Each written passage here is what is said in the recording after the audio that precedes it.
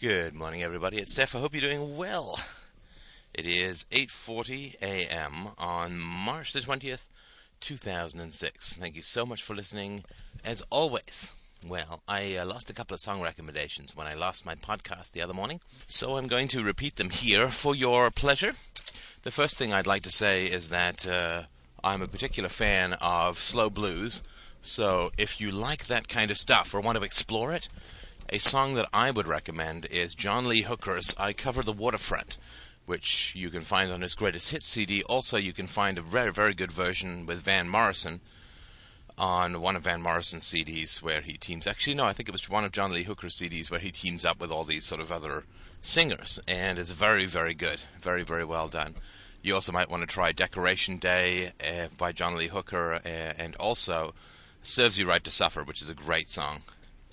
Well, I appreciate everybody's feedback. This weekend I did check in on the board a couple of times, and some wonderful conversations going on. Can I tell you again just how enormously impressed I am by everybody's intelligence, commitment, writing skills. Fantastic! So if you haven't gone past the boards, please do go by. I think it's a pretty friendly and inviting place. There is a way of trying to get people to be more civilized, and I believe that people are already pretty civilized to begin with, but I think that the tenor of the board will continue to increase its momentum towards even further civility as we explore the truth, which is, I do believe, the greatest pursuit in life. As Socrates said, the unexamined life is not worth living. I did check this morning, and there was a comment about this question that, of course, Ayn Rand raised, and which I've raised in my own way, my own small way. And the question is really, why? Why morality? Why morality? Why should it be? Now, the traditional answer in the objectivist camp is that human beings require rationality in order to live. And therefore, since life is a value, and human beings require rationality to live, then human beings must be allowed to exercise rationality, because life is the highest value, and that which serves life is the greatest value. Rationality is the greatest value. Rationality requires free will and an absence of violence, and therefore you should allow others to be rational, and if you don't, you're acting against the highest value of life, and this and that and the other. Now, one gentleman posted a comment this morning which I heartily agree with, and of course I have an enormous amount of respect for Ayn Rand. I think emotionally she was a bit of a basket case at times, but as far as philosophy goes, you don't listen to a singer for his philosophy, and you don't necessarily read a philosopher for her personal life. And I think that I would have had a very hard time even learning how to think without sitting at Ayn Rand's knee and learning as much as I humanly could in my teens. So all praise to her.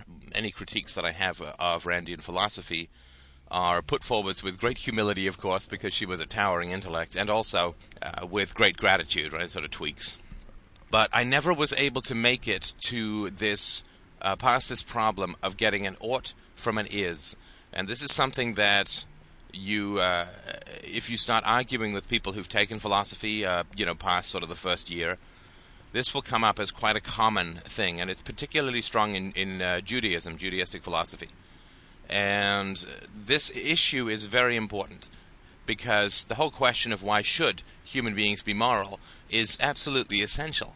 And I don't mean sort of should at an individual level, as a self-interest or whatever, but as I've argued in one of my essays on LewRockwell.com and also on my blog called Proving Libertarian Morality, you really can't get the ought from the is. And the ought is you should do such and such, and the is you're a human being and blah, blah, blah. And so with the Randian argument, she says that life is the highest value, rationality serves life the best, therefore you should be rational. And if you should be rational, it means you should allow other people to be rational, you should not use violence, this, that, and the other. Now, I just can't, and I've made that argument countless times in my life to people. And I've always had a little demon sitting on my shoulder. And if you've had any trust in me through the last 150 podcasts, this should evaporate it for you completely. But I've always had, and I spell that sort of D-A-E-M-O-N, which means sort of like a small area of psychic entity like your conscience or whatever, right? And by psychic, I don't mean Well, I think you know where I'm going. Let me go where I'm going with this, and hopefully I'll bring back your shattered trust in me. Socrates, when he was older, and I think after he'd been tried by the Athenian court and put to death for corrupting the young and forced to drink hemlock, and Plato made an offer to get him out of Athens and to get him spirited away, as Aristotle took advantage of some years later. And Socrates said, you know what, Plato, I'm not going to leave. I'm not going to flee. And he had lots of reasons for it, like I've accepted the protection of Athens, and I've accepted and found valuable the laws of Athens, and now I'm not going to break them, all of which I found kind of nonsensical. The real reason that he gave that were compelling to me, there were two reasons that Socrates gave for accepting the capital punishment of the Athenian court that sort of resonated with me. And one was he said, ever since I was a child, I've had a sort of daemon on my shoulder, or an imp. I can't remember. It's tough to translate from the ancient Greek, and it's certainly tougher for me because I can't. But it's something like, I've had a little imp on my shoulder. Now, whenever I have been doing the right thing, that imp has been quiet, and whenever I have been doing or saying the wrong thing, that imp has been restive. That imp has been nagging at me, and I felt discomfort and so on. And I absolutely confess to the same thing. I mean, wouldn't it be wonderful if I had inherited Socrates' imp? I'm sure it's just a minor variety of the same psychological configuration, but he also said, when I die, sacrifice a cock to, and I can't remember the name of the god, but as I sort of read further, this is a gratitude for a deed well done, or gratitude for something that has come about that you have wanted. And I think that in my heart of hearts, and there's no way to prove this, of course, but I think that Socrates himself had grown weary of being among the Athenians. I think that in his heart of hearts, he knew where the culture and the society was going, and I think in his heart of hearts, he was not that dissatisfied to be leaving the world, and of course he believed, at least according to Plato, believed in an afterlife and so on. And so I think that he had a certain amount of gratitude for the exit that had been arranged for him, because I think he had grown weary of debating with people who were growing less and less intelligent within a culture that was growing more and more corrupt. And he wasn't able to make the case strong enough or powerful enough to sway his fellow Athenians away from the path that they were on. And of course my goal, and in my normal humble way, is to try and sort of go that extra little distance. And one of the things that messed Socrates up, of course, was his belief in the gods, his belief in the afterlife, and his belief in the validity of the state, and that argument that you should obey laws that are bad if you accept their protection at any time has been a real cancer running through Western political thought, and it's something which people will fall back on in political theories as something that is valid. Socrates has turned into one of these people where everything he says is right. It's sort of like Einstein, right? Because Socrates is so revered as the founder of syllogistic debating reasoning styles that he's just turned into one of these people. Everything he says is right, which, I mean, if there was an afterlife, then Socrates would come back from the dead and smack everybody upside the head who did that, because he vehemently rejected the argument from authority, because he argued with people who believed in certain silly things that the gods prescribed. So he argued vehemently against the argument from authority and for syllogistical reasoning and, to some degree, empirical observation. So I do, to some degree, understand his frustration. I think that he wasn't able to get that last distance to be able to reject the state, to reject mysticism, to reject the afterlife completely, and to reason from first principles in a way that did not divvy up human beings into the living and the dead and the state and the non-state and the priests and the non-priests. And I think that's where he foundered, in my own humble opinion. That's where Socrates foundered, because he wasn't able to go through and break through to that last place of pure reasoning and pure reality. And I don't mean by that anything that's not part of existing reality, but something which is purely consistent, right? So this argument for morality that I humbly put forward, I believe, has a kind of consistency to it in terms of the argument for morality.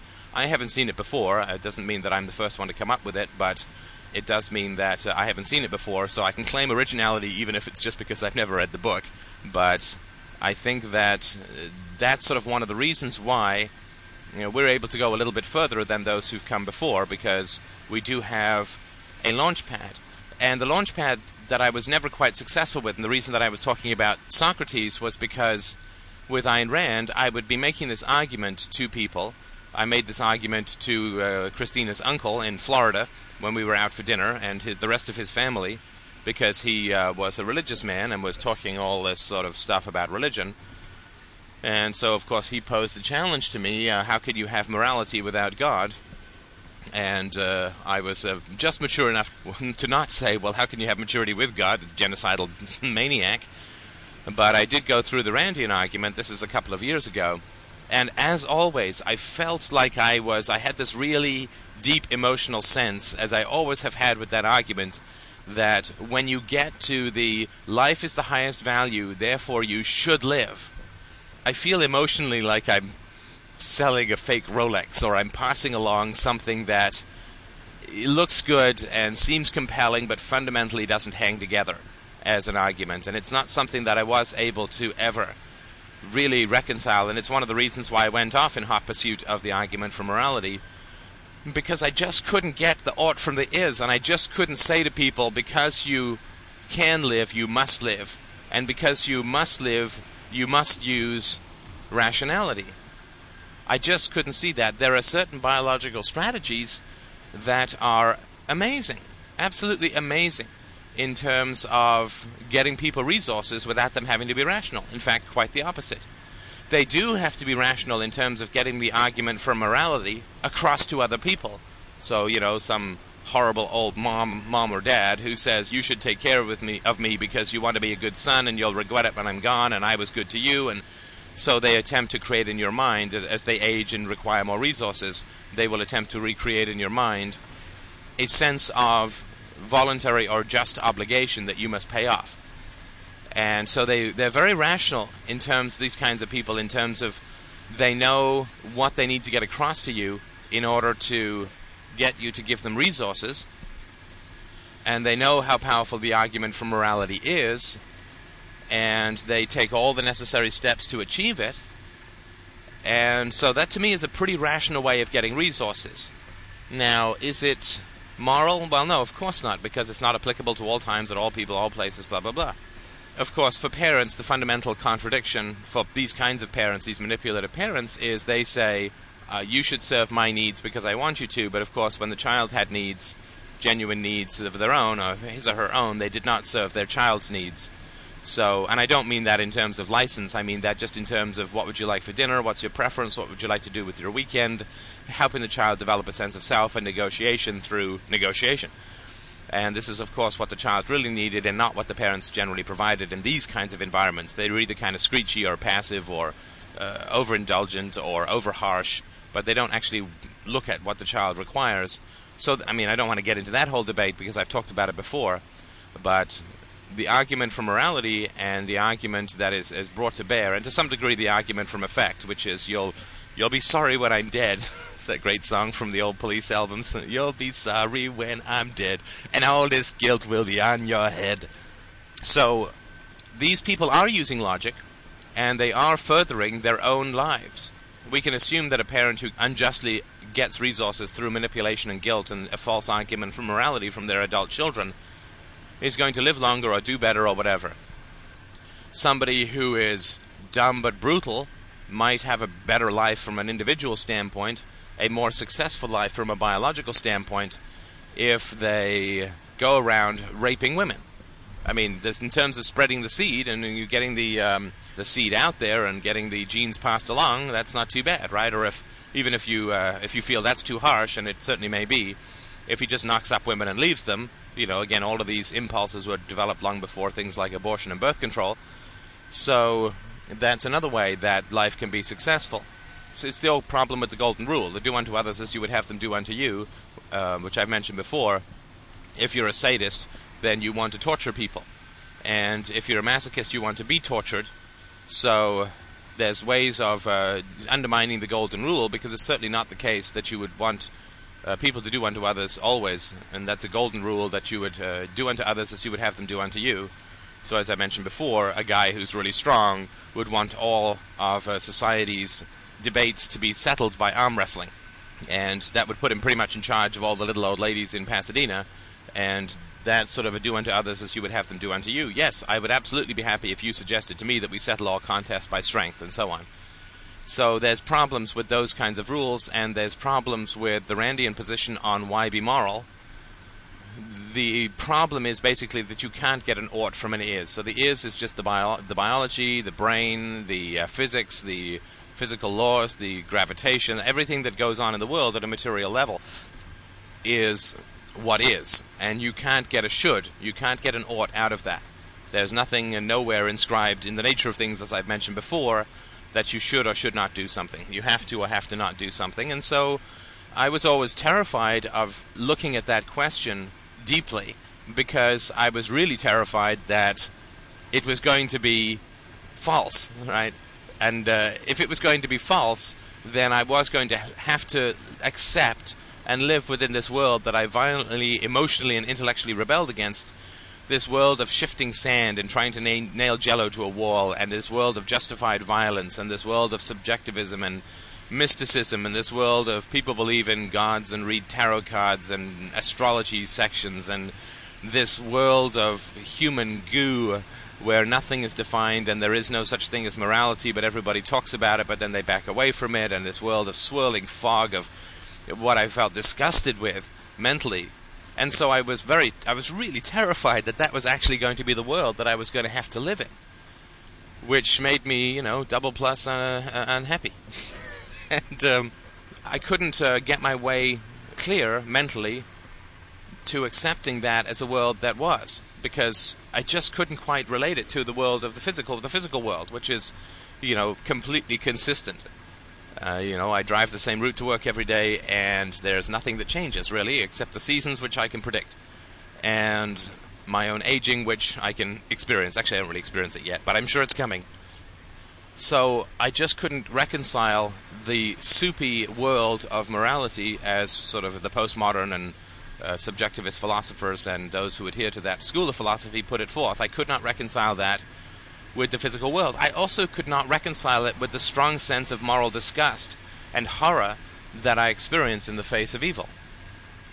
And I did not want to look upon that as mere emotional reactive scar tissue from a somewhat challenging childhood. So I did not want to look at what I considered some of my greatest intellectual attributes, which was, a pretty clear way of perceiving tangible reality and accepting that as objective and real and factual, and my moral sensitivity or my moral horror that I experience when I see or understand violence is occurring. I mean, I can't even watch violent movies anymore. I stopped around about the time I went to see Casino. That was about the last violent movie I went to see, because I just found it absolutely overwhelming to see that level of violence perpetrated in any way, shape, or form. So I really have a strong sensitivity towards violence and can't stomach it.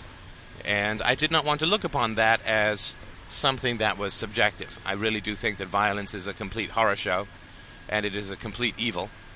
And the last thing in the world that you ever want is any situation where violence is being perpetrated upon you. It will destroy your soul, almost as badly as it destroys the soul of the person perpetrating violence. So I just could not see my way clear to saying, well, okay, you can't get an ought from an is, and therefore it's just a matter of what people prefer, and maybe a little bit of expediency and utilitarianism and the sort of emotional hot points of the local culture.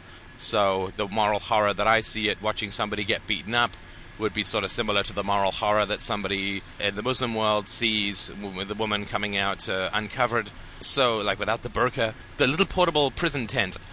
Then I just couldn't accept that that was the same thing, because it just felt so wrong. Again, it was not something that I could argue intellectually, but it was something that I understood emotionally. Now, of course, Ayn Rand was 99% of the way to the answer when she talked about, in Atlas Shrugged and in her non-fiction works, the fact that people use the argument for morality all the time, and it only works on people who naturally have integrity and who will respect an argument based on morality. And my answer, which I'm not going to repeat here because I'm sure you've heard it already, my answer was simply to say that there is no ought whatsoever. There is preferred behavior. There is preferred behavior that exists in reality, because, I've put the arguments forward in proving libertarian morality. There is such a thing as preferred behavior, and preferred behavior, if we accept that it exists, if it doesn't exist, no problem, then you can't open your mouth and talk about shoulds, right? So shoulds don't exist for you, but you can't talk about them being bound upon everyone else, so you're out of the moral sphere of arguing for right or wrong, preferred behavior, or anything. In fact, you really can't get out of bed, right? So anyone who's sort of brushed their teeth and has gotten out of bed and has come to talk to you about morality has already exhibited preferred behavior and therefore can't argue that it doesn't exist. In other words, the only people who will ever argue that preferred behavior does not exist will never argue it, so they don't really count. Like, I don't have to practice playing tennis against people who are never going to show up, right? I don't have to try and beat them. However, if preferred behavior does exist, then it must be common to all mankind, as I've talked about, and therefore any moral rules which make reference to preferred behavior must be common to all mankind. And that's it. I mean, that's the sum total of my contribution in this area. And I think it really gets out of the problem of saying that you can derive an ought from an is, because you can't. You can't derive an ought from an is, or at least if there is a way to do it, I've never thought of it, and I've never read of anyone who has, and if you can do it, man, fantastic. Put your best foot forward and let's talk it out. So the problem that I could never get by with Ayn Rand is, she said, because life is the highest value and rationality is required for life, you should be rational. And by rational, she meant not sort of rational in the way that I talked about before, with sort of elderly parasitic parents or whatever, but rational in the way that she meant, which was sort of objectivist rational. Not sort of rational in terms of narrow self-interest and base resource reallocation through guilt calculations, all of which is rational, but it's not what Ayn Rand meant when she was talking about rationality. And so the reason that I think that she was unable to get rid of things like the state was that there was a fundamental weakness, and I think this troubled her emotionally, but I think she was too trapped by this point by her own fantasies of being the sort of all-knowing, all-master, most rational human being ever in the universe. And, of course, she had the acolytes, right? She was narcissistic enough to want people who she came over and instructed. And I know that sounds a little funny from a guy who's cranked out 150 podcasts in 4 months, but I hope that people understand my humility in this area, my absolute willingness eternally to be corrected in this area, and that if there are people who find it useful to chat with me or to send me back and forth emails, I think that's great. I think that if I was trying to be any kind of guru, I'm doing an extraordinarily bad job, because all I seem to get are emails from people who want to correct me.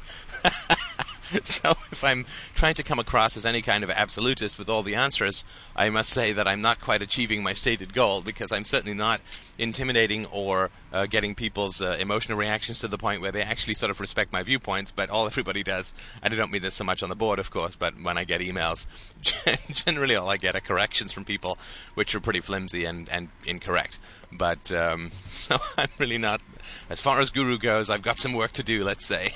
I've got to find myself a mountaintop, a little prayer mat, and some less rational arguments, I think. But that problem, I think, is one of the reasons why objectivism collapsed. I mean, I think that fundamental problem that you can't derive an ought from an is why it didn't work. It's why I think this might work, right? I think, it takes a couple of swings at the bat to get things right, and I love that statement of Newton's where he says, if I have seen further, it's only because I've stood on the shoulder of giants. And that is absolutely true. I am an imp on a giant as far as that goes. I think that's why objectivism and libertarianism have not worked, because they have not been fully consistent, and you can't win. You cannot win against the prevailing orthodoxy with anything other than pure consistency. If you think of how the Copernican system of the sun-centered universe beat out the Ptolemaic system of sort of circles within circles with the Earth at the center, it only beat it out because it was perfectly consistent. And if you look at how relativism beat out the sort of ether-based model of the universe prior, that only worked, Einstein's theories only worked because they were perfectly consistent. And they were, they perfectly predicted, and they perfectly figured out, and and also because Einstein himself was very humble. So people would say, wow, this is a work of genius, before they did all the tests to prove relativism. And he said, well, could be, maybe, but, it doesn't really matter until it gets proven, right? I mean, it doesn't accept anything as true. And, of course, this is one of the reasons why people loved Einstein so much, because compared to nutty ideologues like Marx and Engels and so on, he was actually doubtful, right? He was actually humble, because he had the intellectual maturity to subject himself to a higher power, which is reality and empiricism, right, and logic, which I'll talk about at some point when I get to it on my list. But this humility in the face of doubt, this humility in the face of problems, is, I think, one of the lack of that is one of the reasons why libertarians don't engage those outside the libertarian movement, and I'm starting to get some trickles, and I have no idea whether this is going to spread or not. But I'm getting some trickles of people coming over to Free Domain Radio from the Democrat and Republican camps. I've had a couple from each. Do I think that it could be a flood? I think it's certainly possible. I think we're at the point in the culture where everybody recognizes that the existing system is just no way is going to work. And I think that the humility that I've always tried to bring to bear, and which I genuinely feel is not an act, the humility in the realm of ideas, I think I've always felt is more inviting for other people. I'm very happy, of course, that people write in and correct me on everything, even if they're wrong, and generally they are wrong, simply because I've had 20 years' experience in this, and they're just starting out, and so they've got all the cockiness of people who don't know how difficult it is.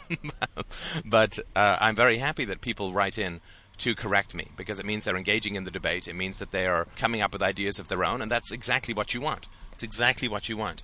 Like when you're teaching someone how to play a sport, the good coach doesn't just hammer the balls in.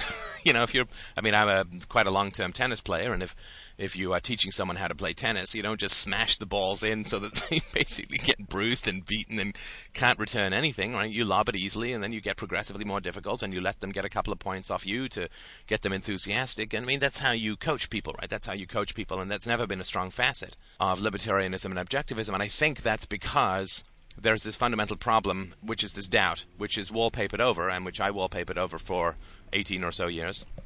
There's this doubt about the validity of the moral arguments. Because of that fundamental problem, you can't get an ought from an is. And so saying you should do this is fundamentally false. And that's why I'm very much into the philosophy, as I've talked about when my friend's mother died, that there is no shoulds, there's no have-tos, there's nothing that you have to do.